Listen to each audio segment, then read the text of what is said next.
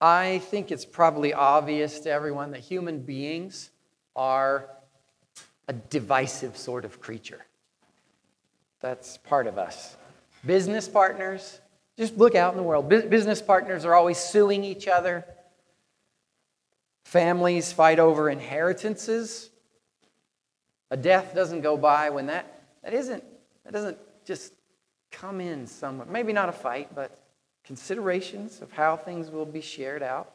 Departments in schools and colleges, they are notoriously prone to infighting. Wherever people gather, there's fighting. Approximately half of marriages end in divorce. So wherever people are thrown together in regular association, there are divisions. It's part of us. Isn't it interesting that we expect the church to be different? We know this about human beings. This is human behavior. And yet, we expect the church to be different. It's also interesting to me that people who contribute to conflict all over their lives, people who are prone to conflict, are oddly self-righteous when shaking their heads at conflict in the church. Can you believe those Christians? And it's usually Christians that are saying this about other Christians in the church. People who can't maintain a single healthy relationship will pontificate about how the church ought to be. Am I wrong? This does happen. And I hear it wondering, what do we do with your type in the church? We have to be honest. The fact is, we were all dead in our sins and trespasses. We're a bunch of formerly dead people, dead in sin. We're all recovering. Every single one of us is recovering from addiction to self-love and the pursuit of our own interest. Every one of us. That's part of our story. So we have deep brain patterns, well-worn bodily responses to all sorts of self-interest. And now we're alive, our souls are alive, because God has given us His Spirit, but we're thrown together at all sorts of points in our recovery. All sorts of points in our journey with God and transformation with God. I mean, across this room, we're all over the map. But we're all in recovery. So we're going to have conflict. This should not surprise us at all. We are going to have conflict. We're going to send each other into reactionary self-protection. Like all the time we're doing it. You do this to me all the time. And I do this to you. I'll probably say something today that's going to send you swirling. Oh, that guy. We're going to disagree about what's right to do in all sorts of circumstances. So what do we do when this happens? This is normal there. We expect it to be different here. So what do we do? Well, if we follow cultural teaching, the messages that we get out there, we leave. When we get uncomfortable, we leave. We just narrow the circle, eliminate contact with people who make us uncomfortable. We go to another church who will agree with us on that particular point of discomfort that brought about the conflict. There will be other ones there. Or another route is to claim the church is hypocritical, we're going to leave it all together, and then proudly rest in our own hypocrisy. A hypocritical church. When division happens among church leaders, one of them will often go start a new church. Because they were right, after all. You probably know the shocking example of that large church in Seattle. You know that one. Somehow, pastors that act more like Caesar than Jesus Christ are encouraged to do it again. Just keep that going. But that's just following cultural teaching. That's the norm. Find your tribe, find who thinks just like you, and it's all going to go well. Just find your tribe. Well, but we know it's not supposed to be like that. We know that. I can say this with full confidence here. As I'm describing this, you're thinking, yeah, it shouldn't be like that. We would not get upset with Christians that act like everyone else if we didn't know that God leads us in a different way. If we didn't know it should be different somehow. So, as with anything else, though, we're not just going to stumble on God's way. We will not stumble into living rightly. We have to look and listen to His Word by the help of the Holy Spirit. That is how we can see the different way. So as we've been seeing, 2 Corinthians is about this. So if you have the Bible, please open to 2 Corinthians. This was a letter given to the church to help us with how to live together as God's people. These realities we've been observing, they've always been with us. And God in His kindness wants to show us how to work through those, wants to show us how to live differently. The church in Corinth, it had been struggling through a season of division. Pretty brand new church. Didn't take it but a couple years to where these issues were surging. And so with the help of their father in the faith, Paul, they have recognized, they've realized how this happened, how they got here. Now, when I'm saying the church in Corinth, I'm going to give a little background if you haven't been here, so it'll help understand the context here. When I say the church in Corinth, and we see 1 Corinthians, 2 Corinthians, what we're talking about is a collection of multiple small churches in a city of about 100,000 people. Small churches meeting in wealthy households. Small churches that exist through the generosity of patrons, those wealthy householders. Each one has its patron, and each one had a person called an overseer. The Greek word is episkopos. We get bishop from it. If you don't like that, we just say overseer. Each one had an overseer. The overseer organized the gatherings, organized the worship, and maybe principally saw to the distribution of food. Central to the life of the early church was the distribution of food from the wealthy patrons to the majority who were hungry. So these small churches that together comprised the church of Corinth, they had exhibited different spiritual gifts. 1 Corinthians shows you all about that. They had different spiritual gifts, and based on different relationships that they had with Paul, and then a later visitor, Apollos, and a later visitor, Peter, they had different primary connections. They also had different temperaments. Each of those gatherings had a different temperament. Is it really analogous to, if we look across Nampa, many churches here, there are different temperaments to them. We emphasize different things. Same faith, some different emphases. So they were vulnerable to false teaching because there was a competitiveness that had developed between them. They were vulnerable. Some false teachers had come and had made a big impact on them. It seemed to be a return to the law. There were Jewish false teachers that sort of followed Paul wherever he had gone and tried to undo the work of the gospel. And these teachers had had a big impact on a few of those men overseeing those small churches. And there was division over doctrine. Paul was based at Ephesus across the Aegean Sea. Paul had heard about the disruptions, heard about the competition, heard about the conflict, got in a boat and came over to try to settle things out, to exercise his apostolic authority, to set things in order. And it was, as chapter 2, verse 1 indicates, a painful visit. That's how he characterizes this.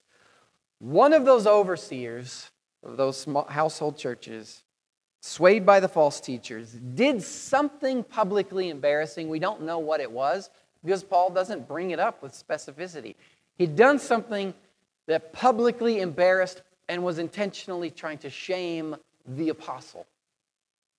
He may, this is my favorite interpretation, he may have refused to let Paul in his house to preside over the gathering and to teach. It may be also that maybe he allowed Paul in, but he gave the presidency, the presiding, to one of the false teachers. With the apostle sitting there, he gave preference to a false teacher. It may have been that. There may have been a gathering of the leaders and a public fight about the doctrine.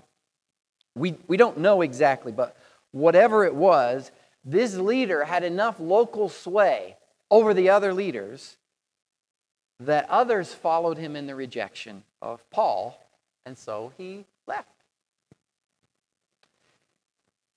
We should think for just a second about what he could have done. This is the Apostle Paul, in whom the power of the Holy Spirit poured.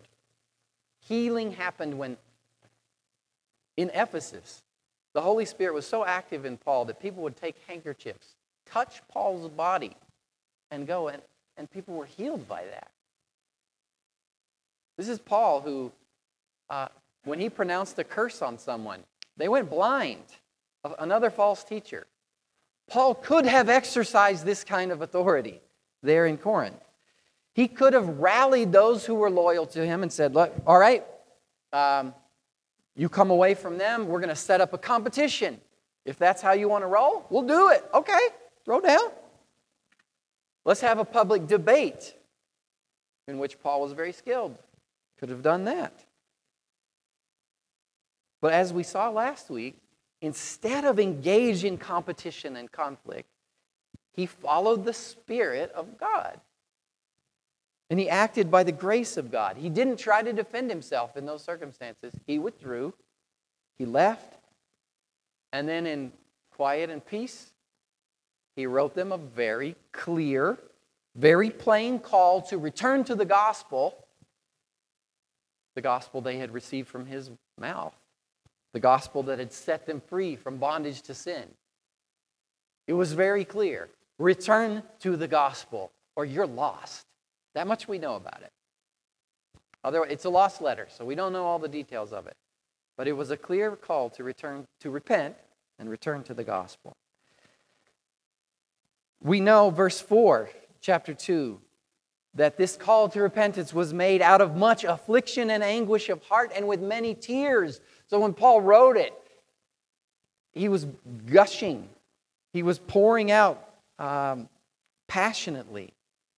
Not to manipulate them, because he's clear. I don't want anything to do with manipulation. I don't want anything to do with trying to pull rank, but to let them know the abundant love that I have for you.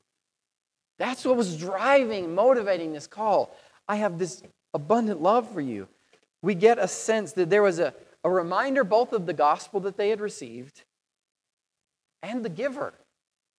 He's saying, remember what we experienced. That letter took them back to their salvation. It took them back.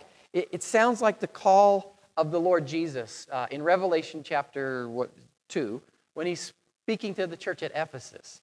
There's a similar call to remember your first love. Jesus says to them, they've abandoned the love you had at first. Remember from where you've fallen. Repent. Do the works you did at first. And it's like this that Paul's reminding Corinth. Remember what you were saved from. Do you ever do that exercise? It's a good one. Think back. Think back to the confusion you felt when you were awakened. by the love of God for you. Think back to that casting about. Think back about the habits that you had that kept you ensnared. Things you were delivered from. Ways of relating to people. Can you remember that?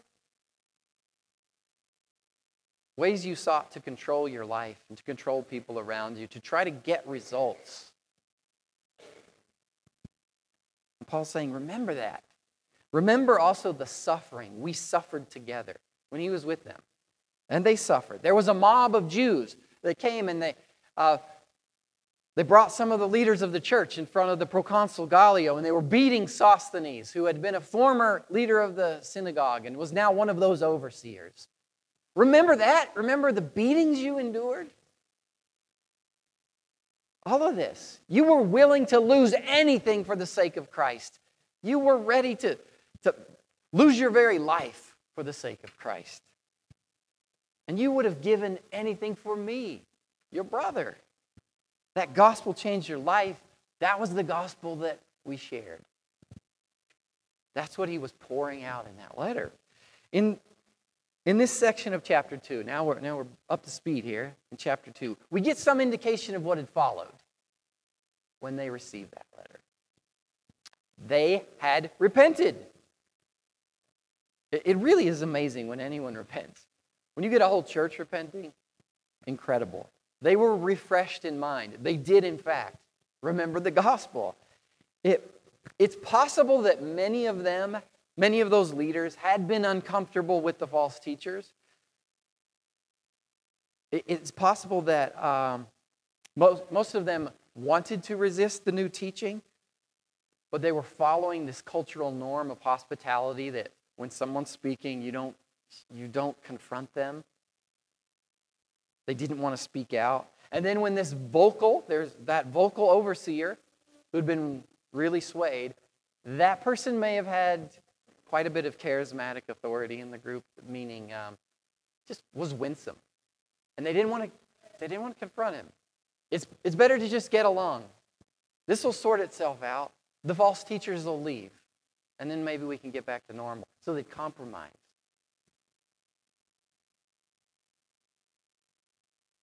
And that had carried them to a bad place.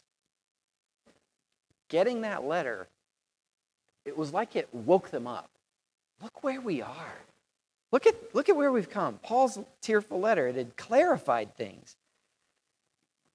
He had helped them see how they'd fallen under the sway of Satan's teaching. Well, however they did it, whether they got together in a meeting, somehow they realized we've got to change this, and they had disciplined this vocal leader. Maybe they removed his authority. Maybe they had told the rest of the church, don't go to that gathering because he's not teaching the gospel. They may have cut off fellowship amongst the leaders with him. But whatever it was, Paul refers to it as this punishment by the majority. You see that phrase, this punishment by the majority. We're Americans, obviously. When we think majority, we picture us. Like we're thinking about all the people. But this is an ancient church. And so punishment by the majority means the other overseers, the leaders. The congregation is not in a position to punish. So it's not a bunch of middle-class Americans expecting that they all have equal say in the decision. The majority are the leaders who have stopped recognizing this one as a legitimate pastor. And they have told people, avoid him until he repents. That's called church discipline. That makes people really uncomfortable when we start talking about church discipline. And so for your sake, I know that some of you have wounds in this area. That's what it is, but I'm going to use a different term. What church discipline is about, I'm going to go there. It's about maintaining integrity. The heart of it is Maintaining integrity as a Christian group. How do we maintain integrity as a Christian group? When a false teaching comes in, we've lost our integrity. As long as we allow a false teacher to teach, we do not have integrity as the people of God. So in order to return to that integrity, we have to discipline. We have to exclude the false teacher. And then integrity is restored. So in this passage that we're looking at, it's a precious passage. We see a few keys for how a church can work according to God's grace, by God's grace, to maintain integrity as a Christian people. How do we do it? Here it is. First, the effort to maintain integrity cannot be done or motivated by power and self-interest. As soon as that's done, we've already lost. Integrity's gone. That's not how Jesus works. So motivating by power and self-interest has to be put aside. It must come from self-forgetfulness and love of the church on the part of leaders.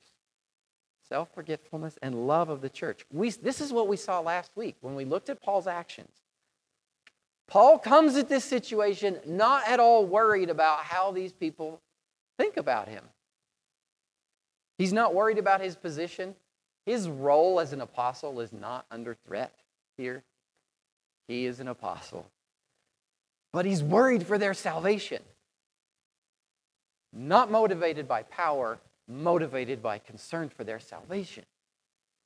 So he was willing to leave. He was willing to carry the shame of this public embarrassment. Just carry it. Let those upstarts have the last say. There may have been mocking words that just sort of hung in the air as Paul walks out. Oh, look at him go. He's so lame. He's literally. Look at him. He can't even speak straight because he's been beaten so many times. Look how lame that guy is. He let it hang there. But he left. Because look at the last verse in chapter 1. We do not lord it over your faith. We do not beat you with our apostolic authority. We exercise it. We don't do it as lords, as Dominus there. But we work with you for your joy. For you stand firm by faith. The only way you're going to stand firm is by your own faith, not by an apostle beating you into submission. So, when he wrote the call to repent, verse 3 in chapter 2, when he wrote it, I felt sure of all of you, that we would share joy. I know you. I know your faith. I felt sure of you. So he is not interested in being proven right. He's interested in them returning to faith. Genuine, legitimate faith. So, first, maintaining integrity cannot be done when it's motivated by power and self-interest. It must be done by love for the integrity of the church, love for the church. Second, maintaining church integrity mustn't be aimed at punishment, but at restoration. The goal, it cannot be vindictive. The goal is that we would be all one, that we would be together. So when the leaders realized that they had left the gospel of Jesus, we're seeing this, they were mad. That's kind of understandable. They realized, look what we've done. They were mad. Even if it's just because they had been intimidated into silence. They were mad at the one who had opened the door to it. That guy, he's the one that gave these false teachers welcome. And his personality is so big. We didn't even feel like we could resist him. Man, we're so mad at you. They were ashamed of themselves. Rightly. And they wanted to get things back right. But at this point, Paul's warning them. Paul warns them that the king of this people, is the Lord of grace. As God has forgiven them, they have to forgive. Verse 6, that overseer's desire to repent should be met with grace. Paul says, verse 6, you should turn to forgive and comfort him, or he may be overwhelmed by excessive sorrow. So I beg you to reaffirm your love for him. If he's in danger of despair and excessive sorrow, that's indicating this is legitimate repentance. He's not just playing at repentance. And so this was the goal of Paul's action all along. Verse 9, he says, this is why I wrote, that I might test or prove or ascertain and know whether you are obedient in everything. Now, what this means is he wants to see if returning to true integrity is what they really want. Is it what you really want, is to return fully? And in order to show a true, heartfelt love for the gospel, return to the gospel, he had required they do something really uncomfortable. Remove the authority of this guy. If you really want integrity, that's the action you have to take. That's the natural consequence. True repentance always includes a change of action. Let that one sink in. True repentance always includes a change of action. True repentance will always cost. And in this case, gospel integrity cost social connection. It is very obvious that overseer had a lot of something. It may have been charismatic authority. It may have been money. He had a lot of influence. It was costly to the others to break association with him.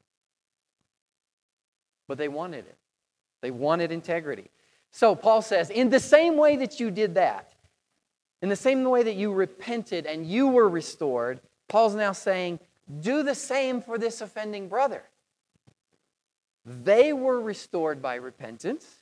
Now they're to restore him as he's repenting by forgiving and comforting him. So church integrity isn't aimed at getting back at the opponent. That's the message we get out there. Get your own back. Be vindicated. It's aimed at restoring fellowship.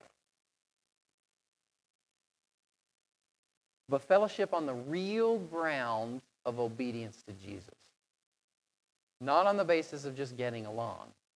On the real ground of obedience to Jesus. Because if we all return to seeking and submitting to Jesus, then we're going to have integrity as a people. If we all return to seeking and submitting to Jesus, we will have integrity as his people. And this filters down and out. Verse 10, Paul can say, anyone whom you forgive, I also forgive. Let's let the forgiveness just run. Anything I've forgiven has been for your sake in the presence of Christ. So it's because of our common ground in the Lord Jesus Christ, we share forgiveness and we scatter it all around. Finally,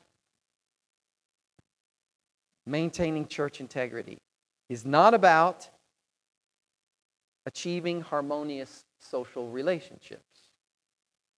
It's ultimately about spiritual realities. It's ultimately about the reality of being the people of God. We can think about what we're doing here today as a social phenomenon. That's what sociologists do. That's how academics study church life. It's a social phenomenon. We can think about it like that. If that's all we do, we should shut the doors on this place. There's a spiritual reality here. That's what we're about. The troubles that God's people face, the conflicts that affect church bodies, always involve the schemes and designs of Satan. The enemy of God hates God's people. The enemy of old hates God's people. And because he cannot have us under his rule, We've been taken out from under his rule. He can't have us. He wants to harm us, and he wants to undermine our testimony, undermine our witness to the love of God. He wants us to be a scandal, and we so often are. That's a delight to him. Now, make no mistake, he uses our old addictions to self-love. He did not give us those addictions to self-love. That's us. He uses them, though. He uses our slavery to the flesh, our addiction to the flesh. He's an old serpent. He's been around from the beginning. The demons, they're fallen angels. They've been around since the beginning. They know what humans are like. They know. The powers of darkness, they are opportunistic in the extreme. There's nothing so attractive to evil as hearing some particular notes: self-interest, wounded pride, self-promotion, and contempt. When we start acting out of wounded pride, it's like a song to the enemy saying, come, it's a field day for you. Those are sweet sounds to Satan because it's his song. It's the one he sang first. We caught the notes of it. But we are only vulnerable to the designs of evil as long as we cooperate with them. He does not have authority over us. It requires our cooperation. If this church is going to suffer from division, it requires our cooperation. Satan will not do it to us. We will join him. Instead, Paul's instructing, what we see here in the Corinthians, if we take up the gospel and the mind of Christ, evil flees. We can see in these scriptures the key attitude for combating the divisiveness of evil is forgiveness. That's they're in a situation of divisiveness. The note Paul continues to strike is forgiveness. Forgiveness. When you exercise the forgiveness given you and you share it out, evil flees. Verses 10 to 11, Paul ties the return to a song of forgiveness to the thwarting of Satan's design. How do you thwart his designs? You forgive. And by sharing forgiveness, the result is that together, Paul, the church of Corinth, we are not outwitted by Satan, for we are not ignorant of his designs. We adopt the posture of the gospel. So as a Christian community, we end with this. This text is indicating a powerful way we can put on the armor of God. This is how we overcome the enemies of the world, the flesh, and the devil. We let the gospel shape us. We let the gospel shape us so that we live the gospel towards others. We so embrace the gospel of Jesus towards us that we're able to express the gospel to others. Being forgiven people. That's what we are. Forgiven people, saved by the grace and mercy of God, not on the basis of our works or behavior or good performance, but the mercy and grace of God. We can live that in relation to others. And we are always giving cause to need forgiveness. Today, this morning, you and I will give cause for someone to need to forgive us. But of any group of people, Christians should be the ones able and willing to give it. We love because he first loved us. We have the power to love because he first loved us. We have the power to forgive because he first forgave us. So to come full circle, As you interact with the world, as you interact with people who don't know the Lord Jesus, one of the greatest witnesses that you can have is to extend forgiveness to them, to offer grace to them. And you can only do it because you've received grace and forgiveness. It is unnatural to do this. It's not normal. But because it's unnatural, it testifies that this came from somewhere else. This came from outside the world. This power, this thing at work in you, ties you to somewhere else. And that's our testimony. That we have been tied to something everlasting. And it's not that we are nicer people, because we're not. We know that, right? There are nicer people than us sitting here. People that don't know Jesus can be much more skilled at social relationships. We're forgiven people. We're nasty, forgiven people. And the Lord is changing us. He's teaching us. He's growing His character in us. And it's going to last a lifetime. Let it be. Lord, would you remove the false gospels that we adopt? The false messages that being your people means we're the nice people. Lord, let your gospel return to us. We know that we can't receive it unless we admit our desperate need for forgiveness. So let the truth sink into us, we pray, that our testimony would be true, that our witness would be faithful, built on you and who you are, not on our own power. In the name of Jesus, we pray.